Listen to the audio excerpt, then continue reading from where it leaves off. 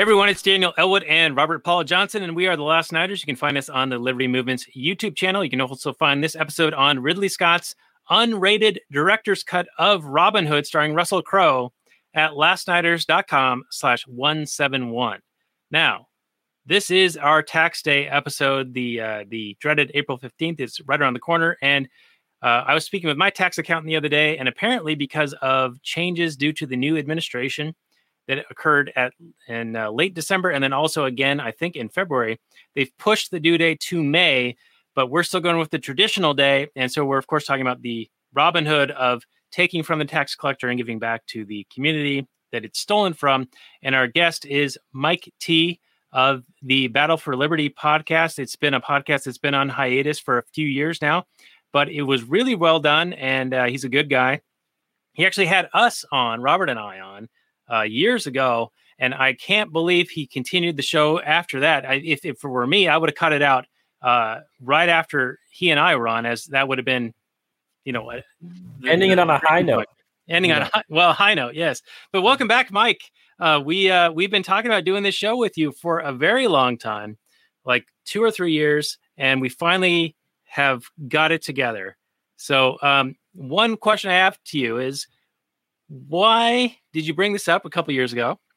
And what do you got planned for the future? Do you have any other, do you have a show in mind that you want to get back out there? Or like how are you preparing for the economic collapse?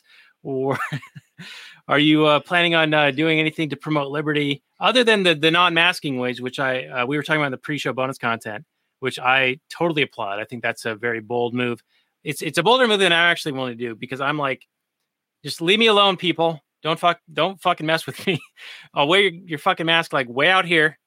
Like, I don't know if people can see this video. It's like so loose. But anyway, welcome back, Mike. This is like the most ham-fisted intro I've ever done. But thanks for coming back.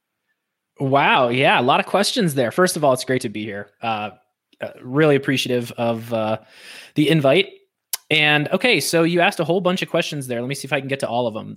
The first one was, why did I pick this movie? Well, I picked it because a long time ago when I watched it, my wife and I, before we were married, actually saw this in the movie theater, and we watched it. And at the time, both of us could be described as your typical big R Republican types.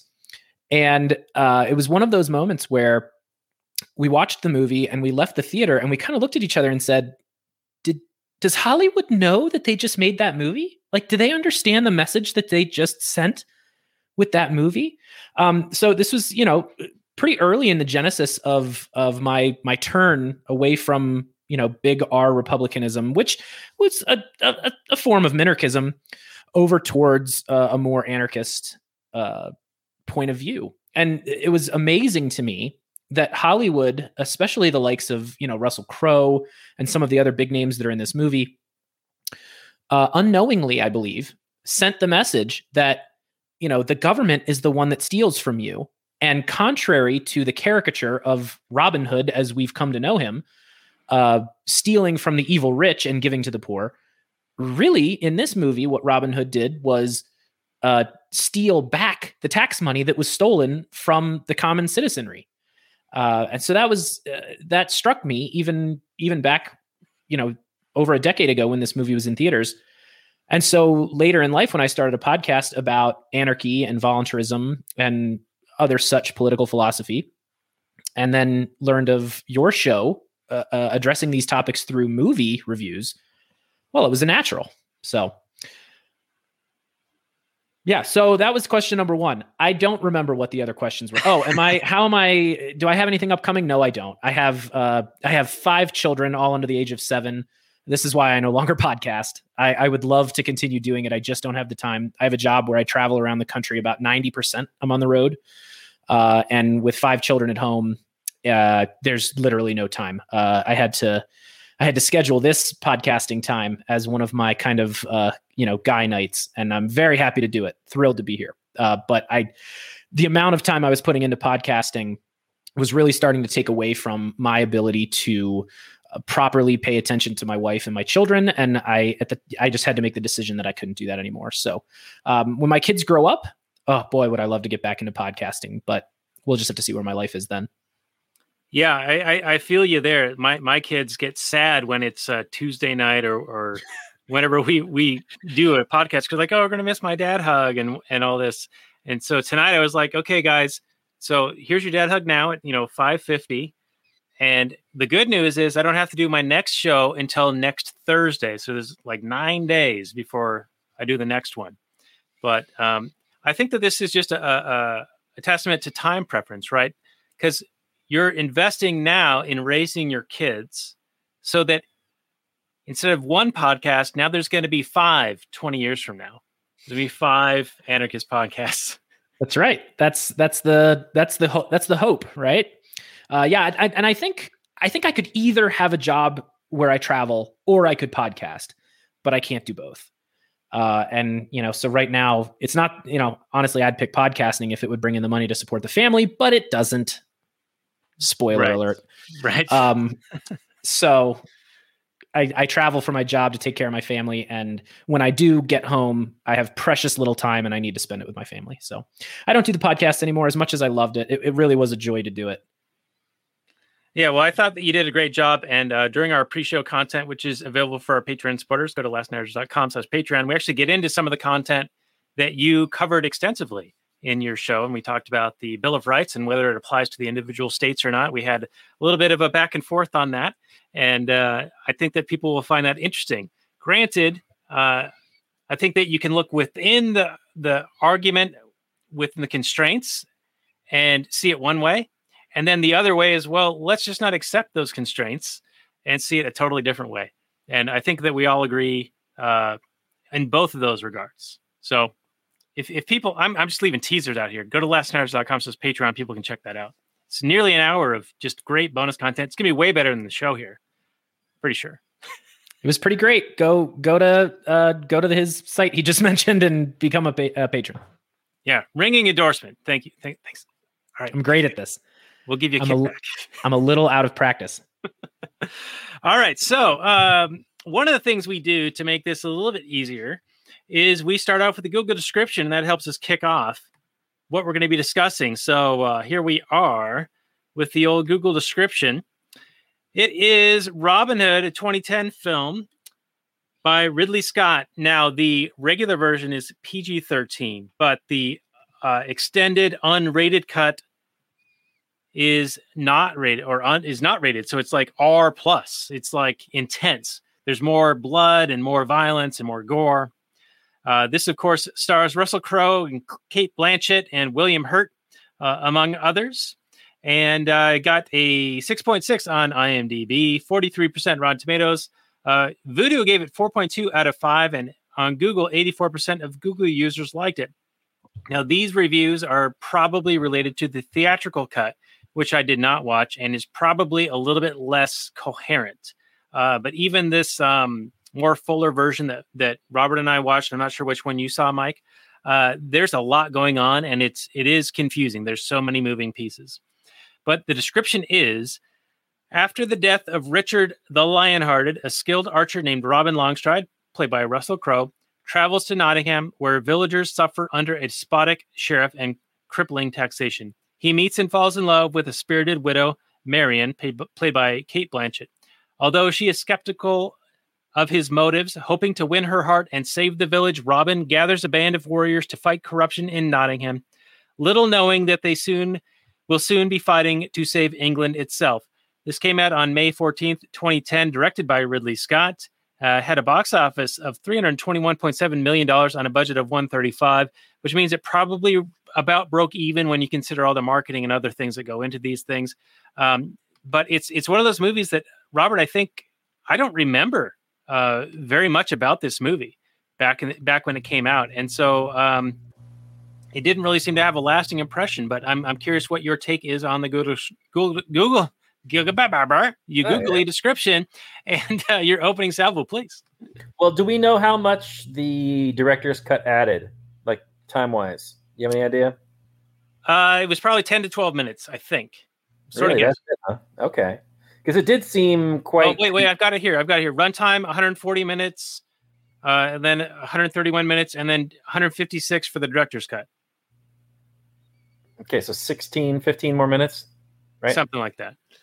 Okay, so I didn't see a whole lot more gore and violence there than I recall, but I mean this movie very much felt like Ridley Scott wanted to make a medieval epic, and he took as inspiration the story of Robin Hood and told an origin story. It is definitely not, like you said, it's not the material covered in other Robin Hood stories where the Sheriff of Nottingham, even in your description, though, it mentions the Sheriff of Nottingham, he's barely in this film. He talks to Maid Marian a couple times. He tries to take a ram, and he does a few other things, but he's really not the focus.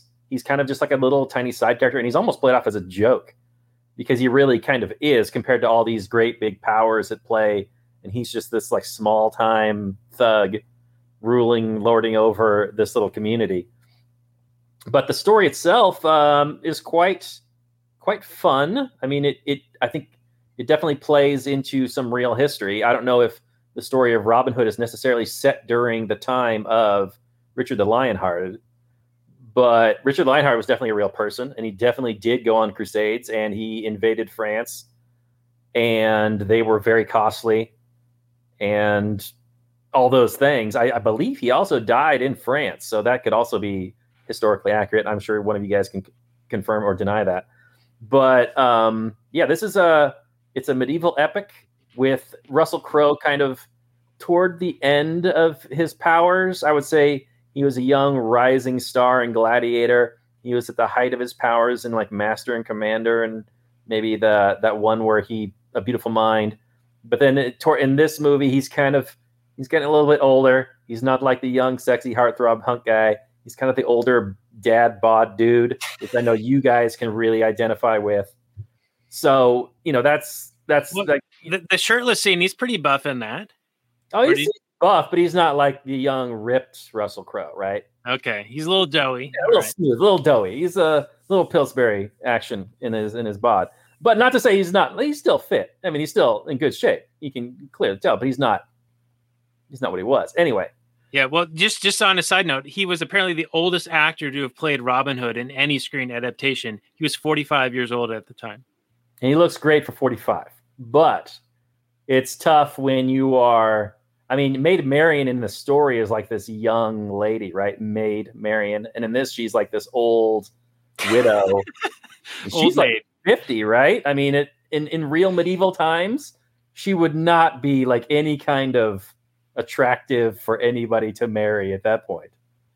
Yeah, wasn't the average age like 35, like the average age of death or lifespan at the time? Yeah, I mean, if she wasn't married at 25, she's like an old maid. So at this movie, she's a grandmother a couple times over, and nobody's considering jumping into that potato sack. But anyway, the movie itself is, it's fanciful. It suffers from quite a few Hollywood tropes. There's like a big final battle at the end with the hero and the villains. And... I got issues with that. Oh yeah, me too. I mean, the last scene was like, okay, Ridley Scott watched Saving Private Ryan, and he really wanted 1200s Norman invasion style Higgins with the PT boats. With the Higgins boats. Dropping off the soldiers in a dramatic fashion, because that would have happened. No, it was absolutely ridiculous in that sense. And then, of course, yeah, I mean, just all the tropes, even all the... anyway, we'll get into it. But it's still a pretty dang good movie, if a bit paint by the numbers. I'll say that. And there are quite a few plot points. The overall message seemed to be the father's message of the story, which I take some issue with. Although I thought that... Russell Crowe's speech to the king at the end was actually fairly decent, short from being, an anarchist message. It was at least fairly libertarian. Like, you're not going to be a tyrant to us. We'll actually have rights. Seems like a decent message for the most part, but yeah, overall, pretty strong. I like the, every Englishman's home is a castle. Like, we're all kings of our own castle. Yeah. And we have the right to hunt off the land and take care of ourselves and be sovereign individual kind of thing, instead of being at the king's mercy about whether or not we can provide for our families. Which and I think there's some present day has some parallels to the today, Daniel, when governors can decide whose works and jobs are essential or not. Right. Yeah. And I've been doing this on every episode, like, oh, Ben-Hur back from 26 AD. Well, it applies to today. Well, so does this one from 1199. Mike, let's get your take on the Google description and Robert's opening here. Yeah, I thought the Google description was actually pretty good, considering some of them are pretty bad. So I thought it was pretty spot on. I agreed with almost, I would say, everything that Robert said in terms of analysis of the movie. Overall, I enjoyed this movie. I watched it with my wife in the theaters back when it came out, and we watched it again last night in preparation for this podcast. And I remember thinking, I actually kind of like it. So it does have its problems for sure. Lots of inconsistent things that wouldn't have happened, but you'll have that in a movie. So overall, I liked it quite a bit. I was entertained by it, and I enjoyed the secret libertarian message that you've referenced, and so that's really why I like it the most. Yeah, it's a movie. When I was watching it, I'm like, I want to like it even more. It's just, it doesn't quite hit all the beats that I want, but it gets close. And it also feels like super ambitious. Like there's so many moving pieces, so many set pieces happening that it gets confusing as to who's doing what and why, what are the motivations, and why is it important to the story. And it almost bears like a second viewing once you sort of know what happens, to then be able to see where those pieces, those chessboard pieces, are moving. Because we've got the Lionheart, he dies, but he's done some horrible atrocity shit against Muslim women and children on the Crusades. And of course, Russell Crowe is like giving the straight scoop, and he's put in the shackles for it, or what is that thing called? Where the stocks. In the stocks, yeah. Right. So he's like, hey, thanks for your honesty, but by the way, we're gonna kill you for it. And then the King John, who, similar to the Sheriff of Nottingham, of course, famous in the story that we're all familiar with, King John, hardly a part of this. I mean, he's more a part of it than the Sheriff of Nottingham, but he's more of like almost a sympathetic character. Like initially, yeah, he's this petulant kind of jackass, but there's a period of time where you sort of like think that he's maybe trying to do something decent, where he's trying to like make peace with the Scottish lords and band together to resist the French invasion. But of course, as Robert, you of course said, he betrays them at the end. Oddly enough, a politician going back on their words. Who could think that? But again, this is like a reimagining of an origin story of Robin Hood. And in some ways, it's maybe too ambitious. It tries to do too many different things. Like the traditional Robin Hood story, to me, is very small. It's Sherwood Forest, it's Nottingham, it's Maid Marian, it's the King John, and it's the Sheriff of Nottingham. And you have this kind of like conflict between the three people and these small like areas. Here, we're talking about Palestine. We're talking about France. We're talking about the English coast. We're talking about London. We're talking about the Scottish Highlands. We're like going all over the place. And we're talking about like a civil war within England. And then we're talking about France invading. Just so much going on. And I think that it's one of those movies that I appreciate the ambition.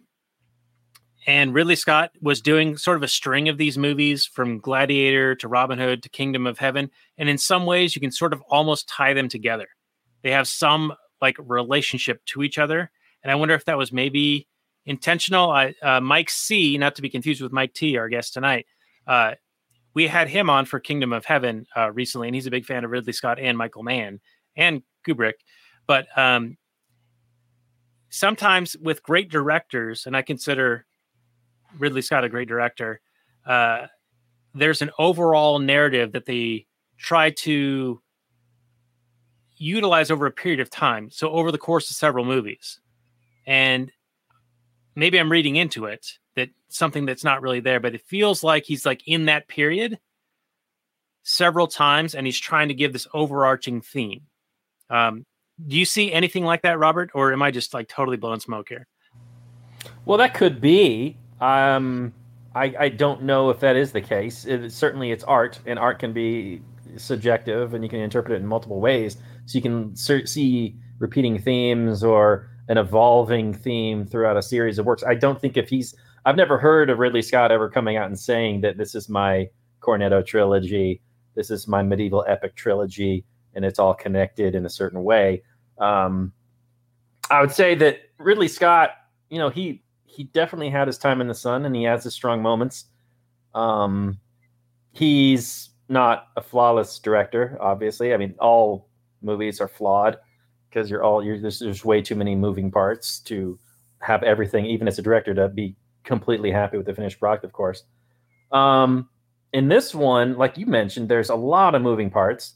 I wonder if in the theatrical cut was the Wild Kids, was that in the theatrical cut? Because I felt like that was this really kind of extraneous, like, what does this have to do with the rest of the movie? Why are we spending time in the woods all of a sudden with these dirty kids?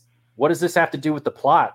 And they kind of came in at the end, like they were part of the final battle for some reason, with like Maid Marian was leading the charge with these dirty kids on these little ponies, which I thought was just hilarious, unintentionally hilarious, because they were like beating grown men in full armor. Are you kidding me? These little kids are beating these full-grown men in chain armor that have probably been the veterans of many battles. Whatever. Okay, I know Hollywood. Right, whatever. And we're supposed to believe that just because Russell Crowe like said in his speech, like, "Oh yeah, I could teach you guys stuff," that all of a sudden they know this. We don't see it. We don't see him teaching them how to do all those things. Of course, we don't have time. But I just wonder why it was even in there at all. It seemed like it didn't contribute anything to the overall plot, except to give us that final hippie commune scene at the very, very end, where everybody's living and working together and nobody's hungry and blah, blah, blah, blah, blah.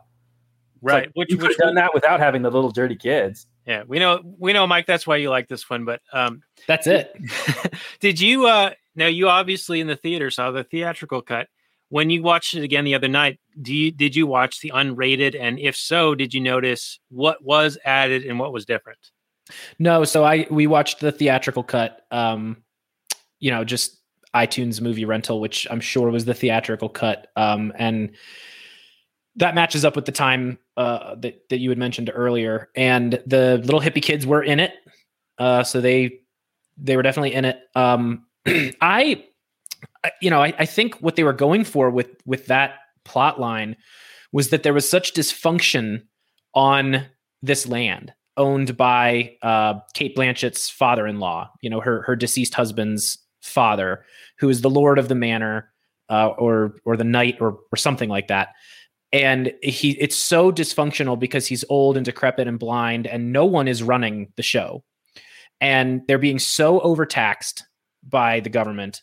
And no one is fighting for them. And so what's happening is all these children are either starving or they're running away and learning to live off the land. And so I think what they were that was supposed to bolster the fact that this manor is in just total disarray and nobody is there. And it sets the stage for Russell Crowe to come in and play the hero and organize and right the ship. And then, in the end, once they're declared outlaws, rather than live on the land, or I should say live on the property, they wind up living in the woods, as you said, the little hippie commune, which I think is the worst part of the movie, right? I think the movie is great. I actually really love it, with the exception of that last part, right? This is like 90% of the movie, Hollywood didn't know they were making an argument for freedom. And then in the last 10%, they said, this is, yes, communism. Okay, here we go. Now we're good. See, that's what we were going for the whole time. Right. It's like they stumbled, realized what they had done, and said, we better put a communist message in here. No, not liberty. No, communism. Right. Not the government bad. I think you have to pick one. If you're going to go with the kid route, then show us a bunch of training montages with the kids and have the kids play some sort of integral part in the defeat of the villain. that only who they is- can do. that only they can do. And for some reason, Philip of France is the villain, but he's like he's in it for like what, 1-2 minutes? He has like 30 seconds of screen time. I don't understand. Wakes up. He wakes up and then he's like, he says, turn around, never mind. What was even that? The real villain, I guess, is Godfrey. He's a big old pansy. He wants to take over and then realizes, oh, we're going to lose. Never mind. See ya. Right, but like Daniel was saying, you got to have them. If you're going to go the kid route, then you focus the movie more on the kids and have the kids be the savior along with Robin Hood and why he's taught them. And then that actually makes sense for the kids to be in the movie. Because as it is, there's really no reason for the kids to even be in the film. They don't do anything that is necessary. I mean, they don't teach Robin Hood about anything. He doesn't use any knowledge he got from them to help defeat Godfrey or whatever. So it really is just nonsensical. It's just this big mashup at the end of, all these kind of ideas we were playing with throughout the film. It's really would have been tighter film if you cut the kids out, or you cut out some of the Northern Lords stuff. And then instead of the Northern Lords coming together to beat King Philip, it's Robin Hood and the little kids. And then the king is like, what are you doing with these little kids in this final battle? Your guys are going to get slaughtered. And then Robin Hood's like, guess what? They're going to do something awesome that only the little kids are going to be able to do. And check this shit out. Boom goes the dynamite. And then boom. And then he teaches them to run underneath the horses because they're so small and only they can do that. Sure, whatever. I don't know. It doesn't make a whole lot of sense to me. I think I'd probably be laughing either way at whatever ridiculous final medieval battle, because I have plenty of issues with that final battle. It was really bad. It didn't follow any of the rules that like real medieval final battles did. But anyway, I think a tighter theatrical cut without the kids probably would have been a better film for me. Yeah, it felt to me as if the resolution at the end of here's the origin of Robin Hood is shoehorned in. Like it does not fit the rest of the story that we're being told. And it has a lot of moving parts, as I said, and it has some interesting premises, but I think it tries to take on too many things. And despite the length, it's like over 3 hours, I think, in the theatrical cut. It's still not enough time to really flesh out all of these ideas that are presented. It's like 2 hours and 20 minutes. It almost needs to be a miniseries if they're going to go with that many plot lines and that many intricacies.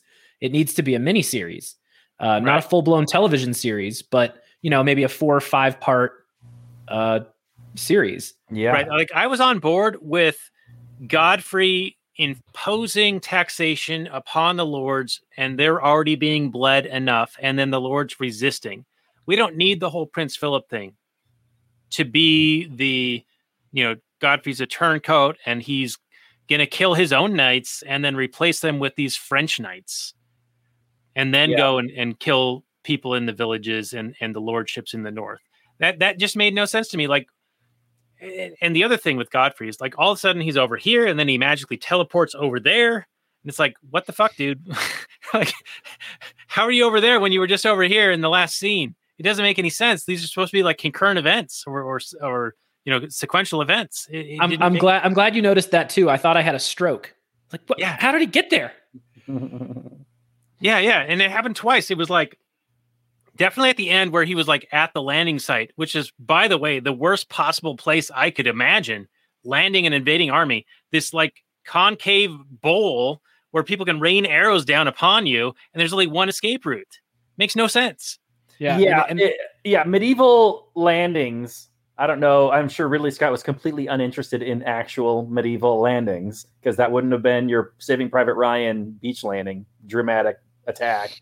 But from what I understand, back in the day, you would just have like a bunch of guys in a bunch of boats, and they would find some small, quiet place to land where there was no defense, and they would all sneak out, and then you would just have your army there on there. It makes no sense to have this dramatic, contested battle. If you saw a defending army on the beach, you would just be like, all right, everybody pull back, because what can they do? They can shoot some arrows maybe at you a little bit on your boats as you're coming back. And then you could just go down the shore a couple of miles or 20 miles or whatever. Your boats are going to be able to beat their defending. I mean, they're not going to know exactly where you're going to land. It really makes no sense. You would want to fight on land with a superior force. Sun Tzu, fight where you want to fight, not where your opponent wants to fight. It was just Ridley Scott wanting to have this big dramatic fight that made no damn sense whatsoever. So and that's just outside of the dumb Higgins boats, because they used pitch to seal their boats. I don't think they had the technology to have like the drop top ramp that would come down. And then how are they sealing that? How are they even? I don't even know. Yeah. I thought I was going to see a tank roll out. Yeah. Yeah, and some German snipers like shooting them down. Yeah, where are the pillboxes? Come on, the flamethrowers. Yeah, it just doesn't make a whole lot of sense. And then the whole, I thought what was interesting was, and this sort of alludes to what you were talking about, Mike, halfway through the movie, they're making it about the government is the one enforcing taxation upon the populace by threat of death and violence. And they're just driving that point home where they're just ransacking these villages and rounding people up and all of these things. And it's all based on what's your name? How much land do you have? Here's how much you need to pay us. And this is a society that's presented in the film that's already like had several years of bad harvest and already been overtaxed as it was to support these wars in the Crusades. For a popular king, they present Lionheart as people wanted to support him, but it was costly to do all this stuff. And then they have this John who's, he's kind of a piece of shit and everyone doesn't respect him. He's kind of a jackass, and people don't want to continue to support what he's doing. And he also had a similar, not similar, but like his take was, hey, all that money you gave to Lionheart, it's gone. I'm the new guy. You got to pay me now. And any debts that Lionheart had incurred, like to pay the army and to pay for things that he had, drawn up on the credit card, King John was just not even going to pay it. And so I thought that was another interesting dynamic. But to your point, it's Hollywood sort of presenting a film where it's the government overspending and overtaxing and over brutalizing the population, and they're really the villains in this. And I thought that was actually quite on the nose, quite accurate. Yeah, it was. That's why it was so shocking to me, and continues to be shocking. It's like, almost like one of those jokes, like, oh, they said the quiet part out loud.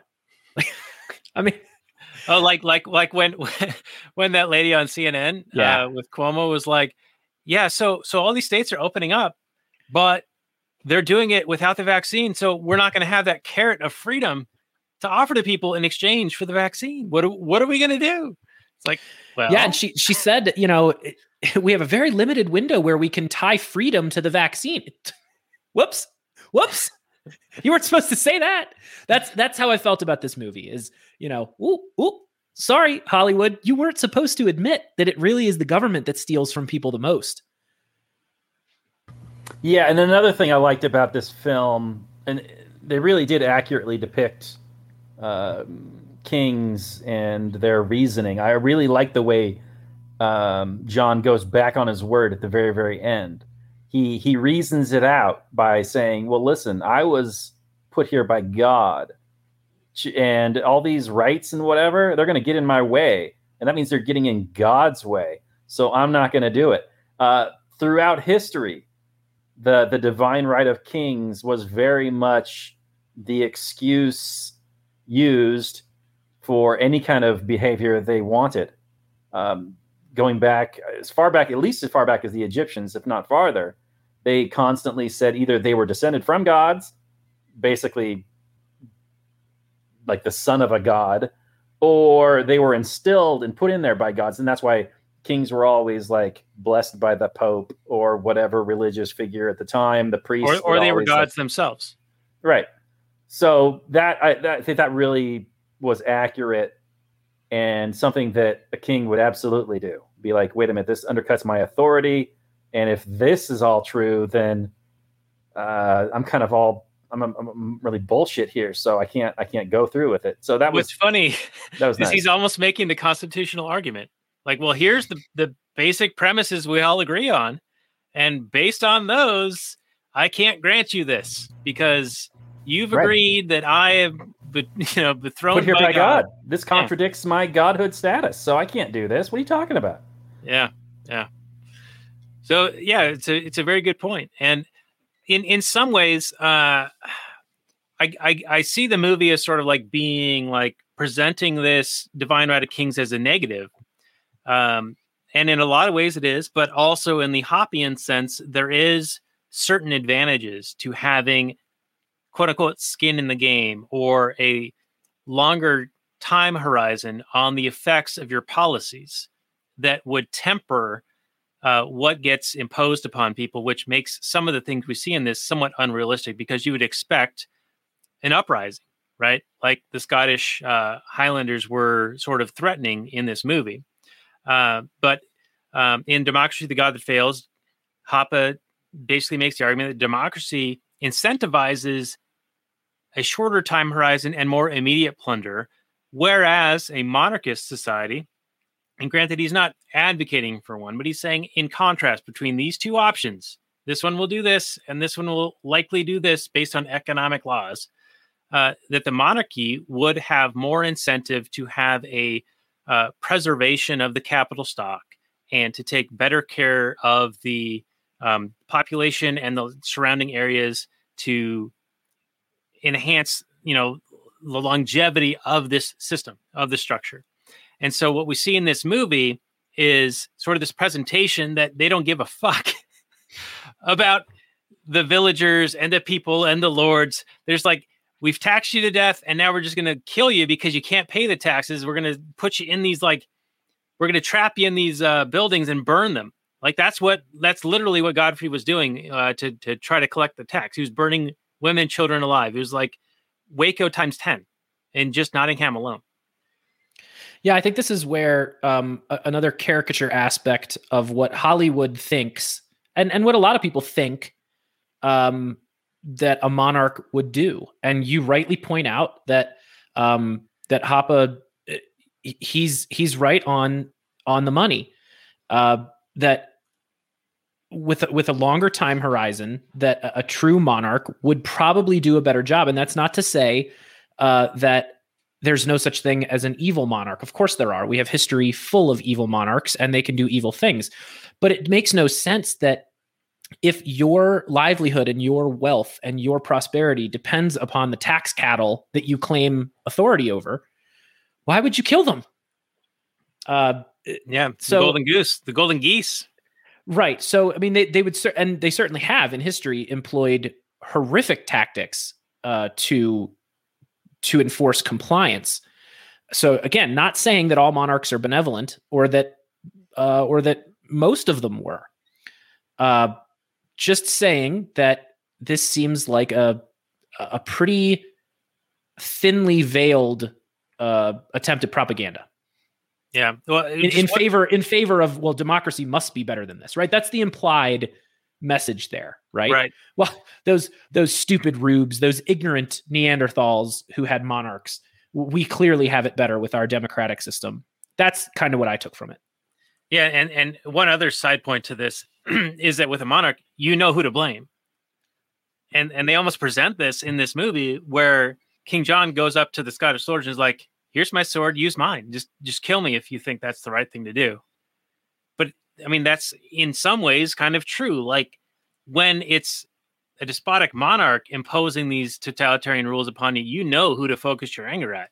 But when it's this democratic process, bureaucratic process, it's spread out all over the place. It's like, oh, I'm just following the rules. I'm just following the regulations. I'm just enforcing the laws that are on the books. Well, it's back to we are the government, right? Right. It's Rothbard pointing out that this is an insane notion that would have us all believing that the Nazis that the Jews committed suicide under the Nazis. Because if we are the government, then I suppose the Jews committed suicide. Stands to reason. Oh, wait, we're not allowed to bring that up anymore, right? No, yeah, of course. Well, only if we're talking about Republicans being bad, then it's okay. Yeah, then it's okay. Yeah. And I'm not saying they're not. I'm just saying, like, hey, I'm an equal opportunity hater of political parties and affiliations. Bingo. So, Robert, let's take us through some of your notes here because we're gonna have to start winding down pretty soon. It's kind of amazing how we start talking and then all of a sudden it's almost an hour later. Yeah. So, okay, here we go. I got quite a few notes here. We've already been over some of it, but here we go.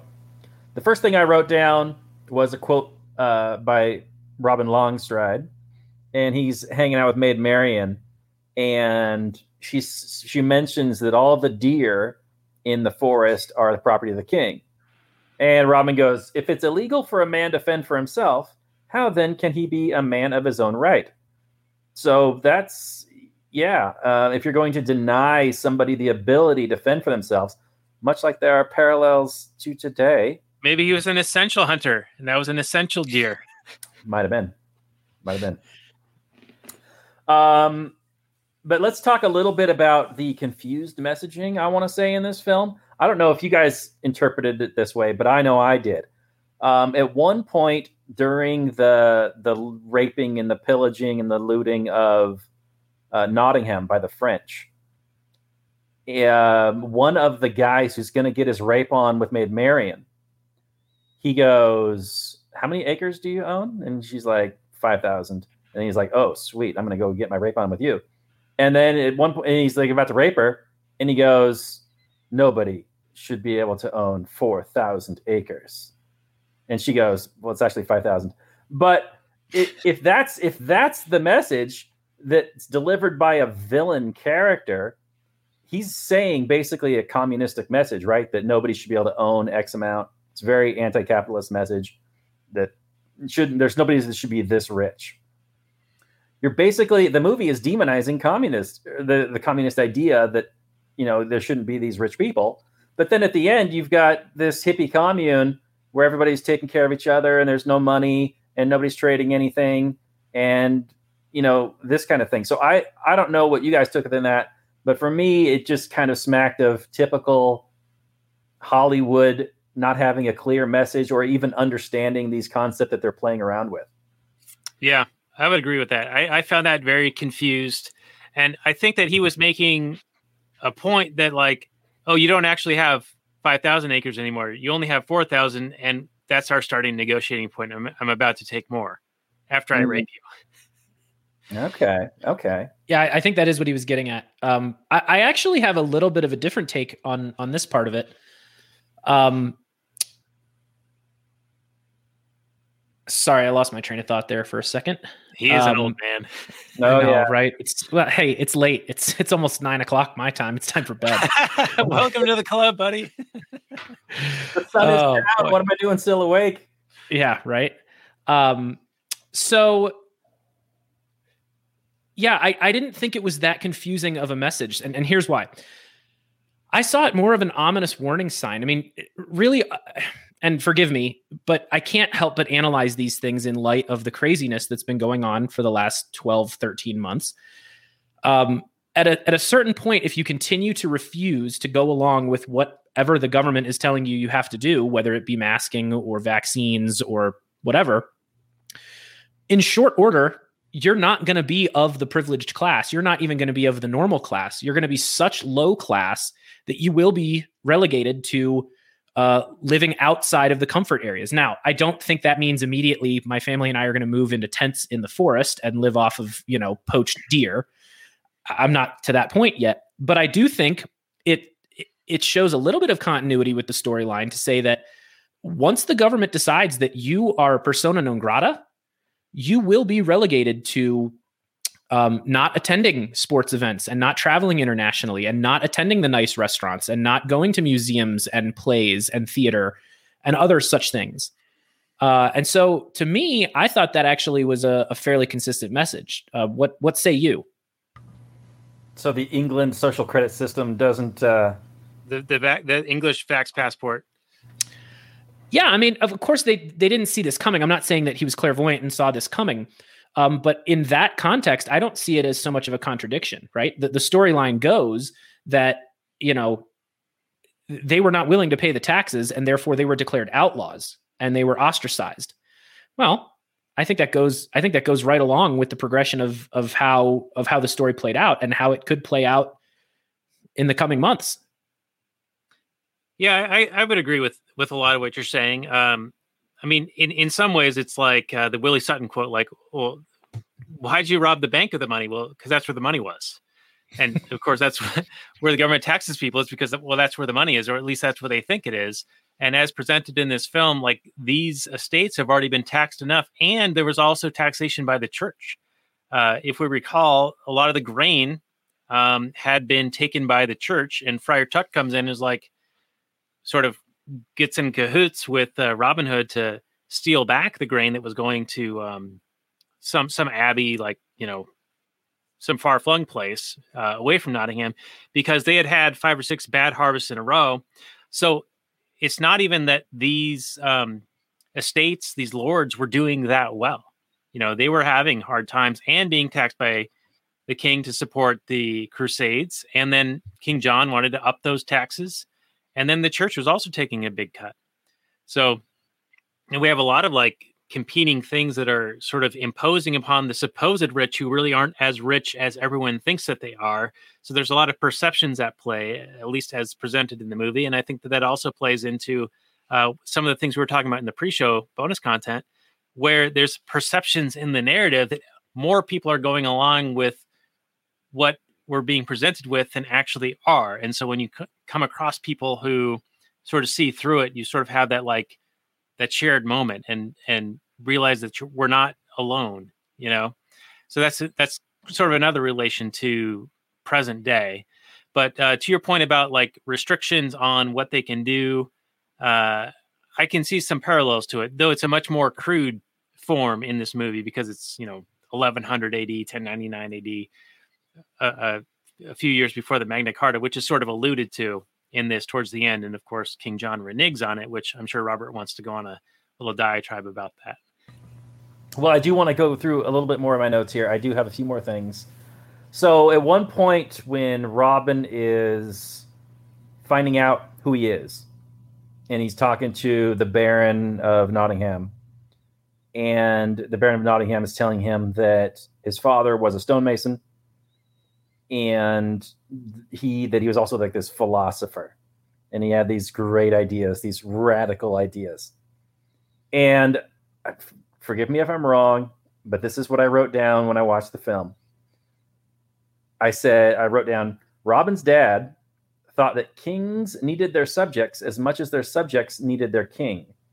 I think that's the quote from the Baron, the adopted father guy, about Robin's actual father. So his radical idea is that kings actually need their subjects. I don't understand how that is radical, because everybody knows that kings need the subjects from the taxes. But if he's saying that subjects need their king because human beings need leadership, well, then the anarchist in me says, yes, human beings need leadership, and it comes from many places. Laws, books, leaders in thought, speakers, elders. Wherever you can find knowledge, you get leadership. What you don't need is some tyrant or someone threatening you, treating you like a child, stealing from them and telling them that it's good for you. You don't need that. So I'm not exactly sure. I don't know. For me, it's a little bit confused. Maybe it's because to say that people need a king, they need that they're getting some sort of a benefit. I mean, I know that the movie kind of plays up this idea of a kingdom being a great thing. And I understand that people look to governments for protection from outside attacks, and never mind the fact that you're getting attacked from within all the time. But there's always this extraneous threat of invasion from the barbarians or from France or wherever. Usually Dutch. Usually it's France. Always the French. But it's always, terrorism, whatever the enemy of the day is. It's always an excuse for more government, more theft. You understand what I'm saying here, Daniel? Yeah, I think so. And I was about to make a very illuminating point, and it's escaped me now. But excellent. What the fuck was I talking about? But yeah, I think that there is a certain amount of the population that does need leadership, because they're going to be the NPC style sort of unthinking masses. And that's sort of one of the beautiful yet terrible aspects of democracy, right? Like, if you can propagandize enough people to want a certain thing or think a certain way, then democracy is your friend. You can manipulate it however you want. So if you have the controls of those levers, then you sort of have a de facto, like, by proxy totalitarianism. As long as you can manipulate the masses sufficiently enough to get what you want to be desirable by the masses, then you can basically get any policy that you desire. And I think that's what we see in present day. And I'm going way off the rails of what I thought I was going to say here, but I think that the movie does have this confused message, like you're saying, and so a lot can be read into this. But King John is he's sort of the opposite of the Lionhearted, where people actually wanted to support Richard, even though he was doing terrible things, like we talked about earlier. He was slaughtering women and children in the Muslim countries in Palestine and whatnot. But then we have King John, who's like this petulant jackass who won't listen to reason at all, or will only do things for his direct benefit. So he'll say the right thing in the moment, but then like renege on it immediately. So he was very much a pragmatic, in the moment, willing to put on whatever face and tell anyone what they needed to hear to get what he wanted. And so I thought that was pretty appropriate as far as like how most politicians will behave. Like, they'll say what you want to hear. They'll give you good rhetoric when they want to get elected or pass something, but then they'll go against it. We were talking earlier about Kristi Noem, the governor of South Dakota, who's been really good on the lockdowns and all of these things. And she gave a speech at CPAC, which had tons of great rhetoric. I mean, Reagan had great rhetoric, like freedom this, freedom that, like individuality, consequences and pulling yourself up and earning things. Well, she had, a similar speech like that sounded great. But then she also, I believe, recently vetoed a bill that was passed by the South Dakota legislature decriminalizing marijuana. Well, that flies in the face of everything that she just says in this speech at CPAC. So it's, it's the typical thing. And I don't know if it's because people are consciously aware of these logical contradictions or that they just don't care. And I got to think that it's probably that they just don't care or they don't recognize it at all. They think they're doing a good thing, but they don't put two and two together. It could be. I don't know the familiars or the details of that particular bill. I mean, it might have been that it decriminalized marijuana and it also spent $8.4 billion on somebody's pet giant turtle project or something. You never know with these government projects. I have two more final notes. One is just real quick. I don't think a battlefield is the best place to make out with your girlfriend. Just saying. I just don't know if it's the best. It's probably the most romantic. I'll grant you that. By far the most romantic spot, but it just seemed a little dangerous at the time. Yeah, what is this? Is this 2010? I mean, it seems pretty woke to be having her have this women-empowered moment of like, she shows up on the battlefield when she's supposed to not be there, and he's just like cool with it. Yeah. He's just like, yeah, whatever. All right, lead that battle. You go, girl. Right. Like, yeah, very woke. Like a man of this time and era would say, oh, you're here in armor on a horse and you're going to fight in battle with me? Yeah, I'm good with that. Yeah. And this is the time when no way. When her father-in-law had to pretend that Russell Crowe was his son so that she wouldn't lose title to the land.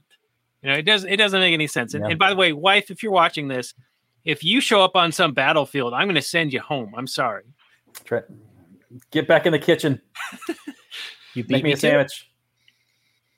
All right. And my final note, guys, is when Russell Crowe comes in and saves the day against the Frenchman in Nottingham, and they have won the day, and they've got all the Frenchmen rounded up.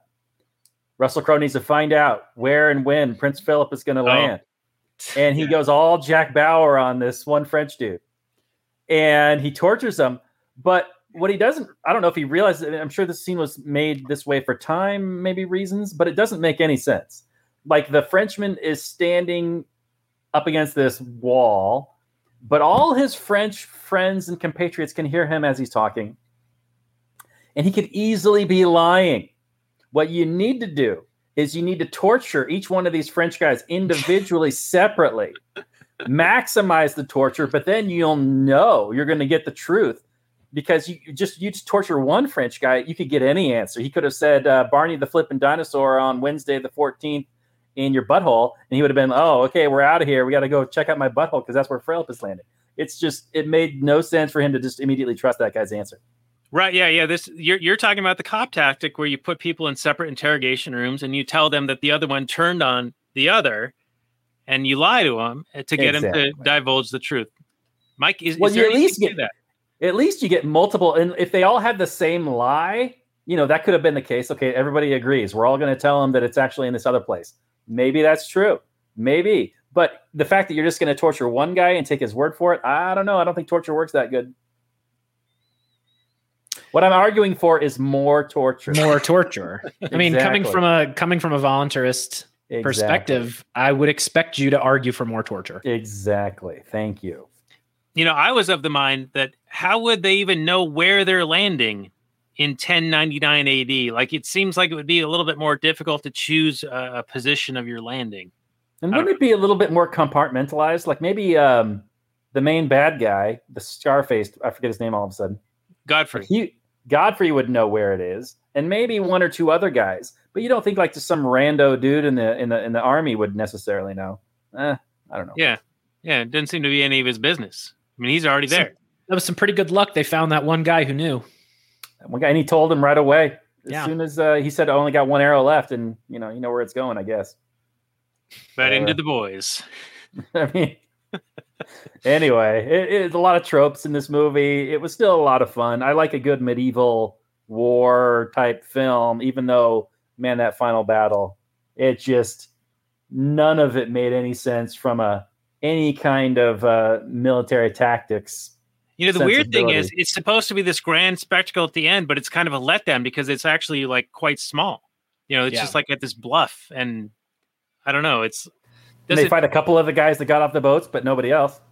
Yeah. So it doesn't seem to have the gravitas that you would think this epic battle would entail, but I don't know. It's a little bit weird. I got to say my favorite adaptation of Robin Hood, even the traditional story or this somewhat prequel origin story, I think it still comes down to the Disney version with the fox, and then the Carrie Ewell's version, Robin Hood Men in Tights, Mel Brooks. That's probably number 2.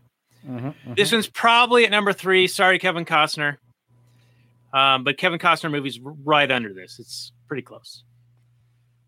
There are things I like about this movie more than those other ones you're talking about. This at least had a grittier aspect to it. Like, it was very much realism based, except for all the fantastical Hollywood BS stuff. But it was very much, he didn't have like the magical archery skills, except for the very end when he was like shooting between the guys' fingers. Very end, from who knows where. But he just shoots it up at a random angle and it's perfect. Yeah. And the Merry Men, almost useless in this movie. So they almost have like barely more like significance than the Sheriff of Nottingham in this one. Yeah, but that big dude, he's funny. Little John? Funny. Yeah, Little John. Yeah, I guess. Yeah, Little John. I thought well casted in this movie. I mean, he's a goofball and provided some good comic relief. Yeah, I wish their personalities had come out a little bit more. But if it's Robin Hood and his band of merry men, I get it. That wasn't the movie they were trying to make here. It was more of an origin story, and maybe they come into their personalities later. But I don't know. Most of the characters seemed a little bit generic.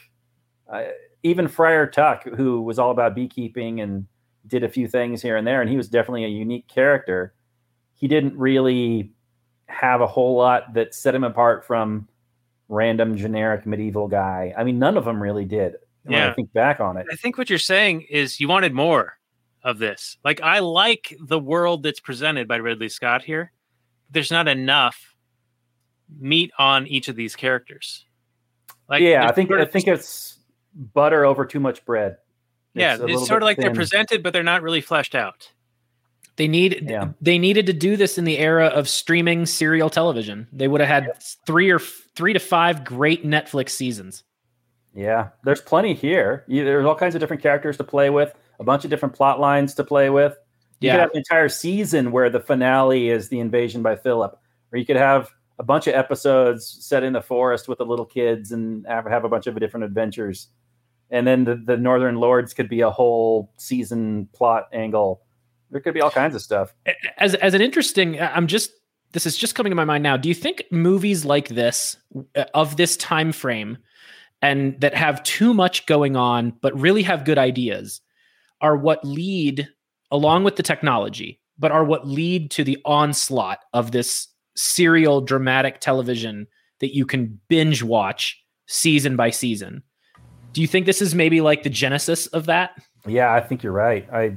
It's definitely, I mean, I know Game of Thrones came out and blew everything out of the water because it was just too big of a story. There's no way you could turn. I remember when they were first talking about developing Game of Thrones, and George Martin was like, well, maybe you could turn one book into, a movie. So you'd have like 3 or 4 movies, but even then it would be just the highlights, barely any of the character content. And you'd be just cutting out massive amounts of everything. Yeah. And then when it got picked up by HBO, and even then, and I still think that the HBO series is quite well done, except for that final season. It still leaves out entire characters, entire plot lines are just chopped for just. And it still had a ton going on. Yeah, it still had a way ton going on. Yeah, and you look at a joke where it's like, now who's this guy again? I don't even remember.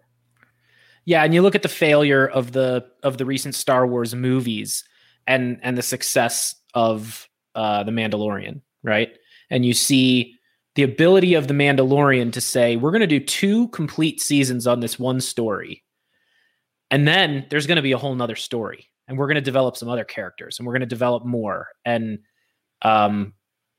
that's fascinating to me, to think about a movie like this from 2010, where maybe this should have been a TV series or a streaming series or something like that.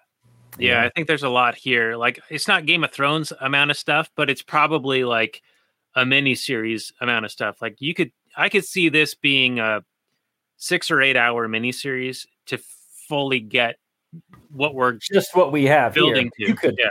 You could build on this out and turn this into seasons worth of stuff. Yeah, right. More has been done with less, and that's just getting us to the traditional Robin Hood story. Right. Yeah, this is just the origin story. Then you could play around with all kinds of stuff in the Sherwood Forest adventures, with actually having the Sheriff of Nottingham being a terrifying force instead of just this joke character. Right. I mean, maybe they just consider Prince of Thieves the the next natural movie that people would watch after watching this, to continue on with the story. Because of course you got the great Alan Rickman. Great Alan Rickman. Hello. It's a spoon, because it'll hurt more. Rest in peace. Yeah, he's great. He's great. Also great in Die Hard. Indeed. Yeah. Well, we've been going super long already. It's what we tend to do here. We've been trying to make the episodes like an hour, and they're always like hour and a half, hour and 45. Just happens. But Robert, why don't you lead us off with a final summary review, and how many arrows you got in your quiver for this one? All right. So Robin Hood, starring Russell Crowe, Ridley Scott, 2010. I remember when it first came out, it wasn't very well received. I think it's probably better than I expected it to be. It's not super amazing. I think it's a little flat. I don't think there's enough character here for any real audience member to really glom onto anything. Like, if you go, remember Robin Hood with Russell Crowe? And there's like, I remember there being a movie, but I don't remember anything about it. I don't remember any awesome scenes in it. You know, there's nothing really to hang your hat on in this film of like that signature scene where like, this is why we're making this movie, because of this moment. We made all this movie lead up to this, and this is what everybody's going to remember, this badass scene. But there really isn't anything like that. It's a standard kind of stock medieval drama with a bunch of fighting that is, you know, somewhat decent. Cate Blanchett is all right. There's some decent acting going on, but I don't know if the characters are really given a whole lot of meat. I think Oscar Isaac's pretty hams it up as King John pretty decently. But you know, it's a movie that tries to do too much. I've said many times on this podcast, I'll say it again. I prefer a simple story told in an interesting way instead of a complex story told in some kind of convoluted way. It's not necessarily super convoluted. I followed the story just fine. But I thought that there were more elements than there needed to be to tell a good story. It seemed like they were just throwing stuff in there that didn't necessarily need to be in there. So, you know, I don't know if it's just Ridley Scott going a little bit crazy, going a little bit silly in his old age.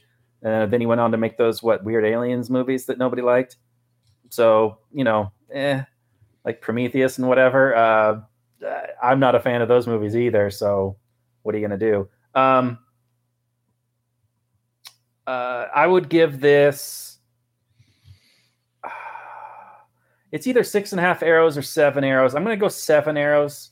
There's 7 arrows in my quiver on this one. I still enjoyed it. I don't know if I'll ever come back to this, or if I'd come back to it next time. I would probably put it on in the background when I'm doing something else. Yeah. I don't see a reason to watch it again. I kind of agree. Like, there's not like a defining moment that we're building up to that's like, I'm watching this for this reason. It's not like Ben-Hur where we're watching it to get to that chariot race. Yeah, there is no real defining moment where you're just so satisfying. Oh, I'm so glad I watched this. It's just like, oh, it's just all gray.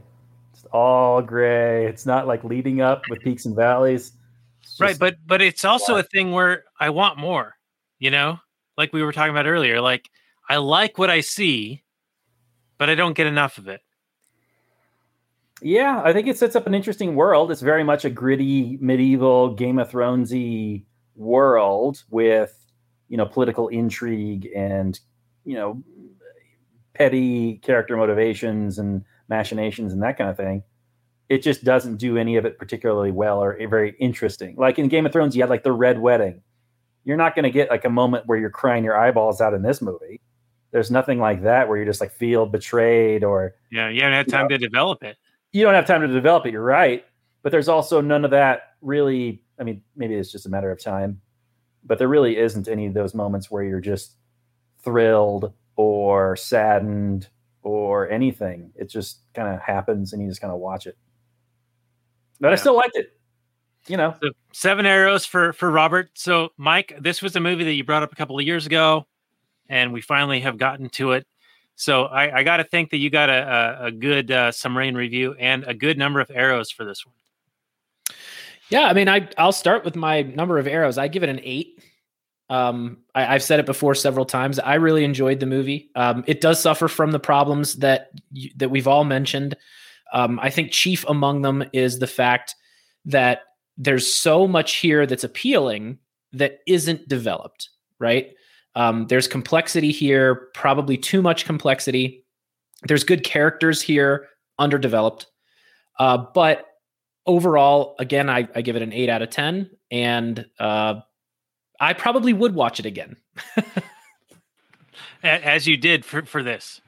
I did, and I liked it. But, I mean, look, disclaimer, it could be because we get so few date nights. The kids were asleep, and my wife and I got to watch a movie last night. And even though it's in our house, that's a date night. So it was great. Yeah. Now you are more advanced than I, because a movie of this length, it takes us 2 or 3 nights to watch. And I've tortured Robert with near 4-hour movies for the past several weeks that have taken us 4 or 5 nights to watch. Oof. So, well, this was a necessity. It's a busy life. And last night around 6:30, I looked at my wife and said, I still got to watch this movie before tomorrow. And she goes, well, cue it up. All right. See, that's how you know you found the right one. Yep. She's a good one.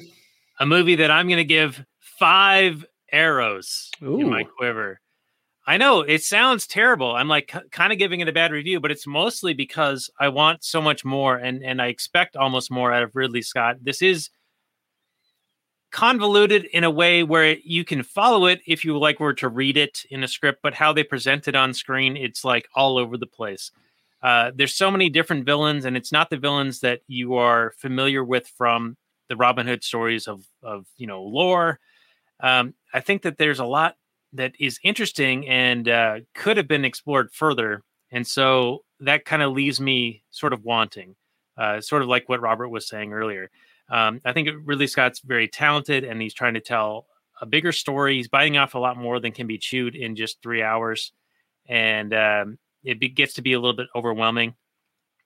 I think that the director's cut probably helps flesh it out a little bit. I don't know what the nuances and the differences are between them, but I know that Ridley Scott has been a director who's been thwarted by studios in the past, where they have cut out significant portions of movies to where they don't make a lot of sense. Similar to what happened with Zack Snyder with Batman v Superman and Justice League. I know Kingdom of Heaven, many scenes were added that helped to bring the narrative structure of that to make more coherent sense.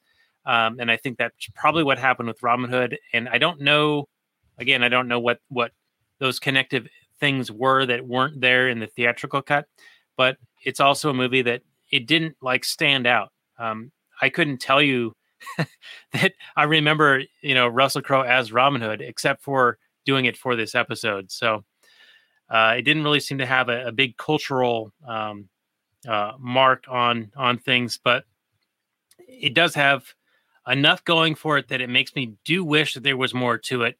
Of course, Ridley Scott's much older now and probably not going to be doing much more of this type of material, but I think that overall it's a good suggestion, and it does have a lot of really good elements, like Mike, you were saying earlier, where Hollywood sort of made a movie that they didn't really realize what the message was that they were making, that it's actually showcasing that it's the government itself that is really the true threat to the citizens.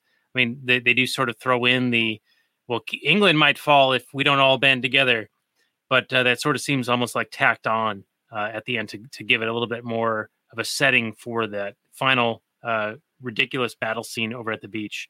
So I'm still unfortunately going to give it a low score, the 5 arrows in the quiver. It's not a mark against you, Mike, at all.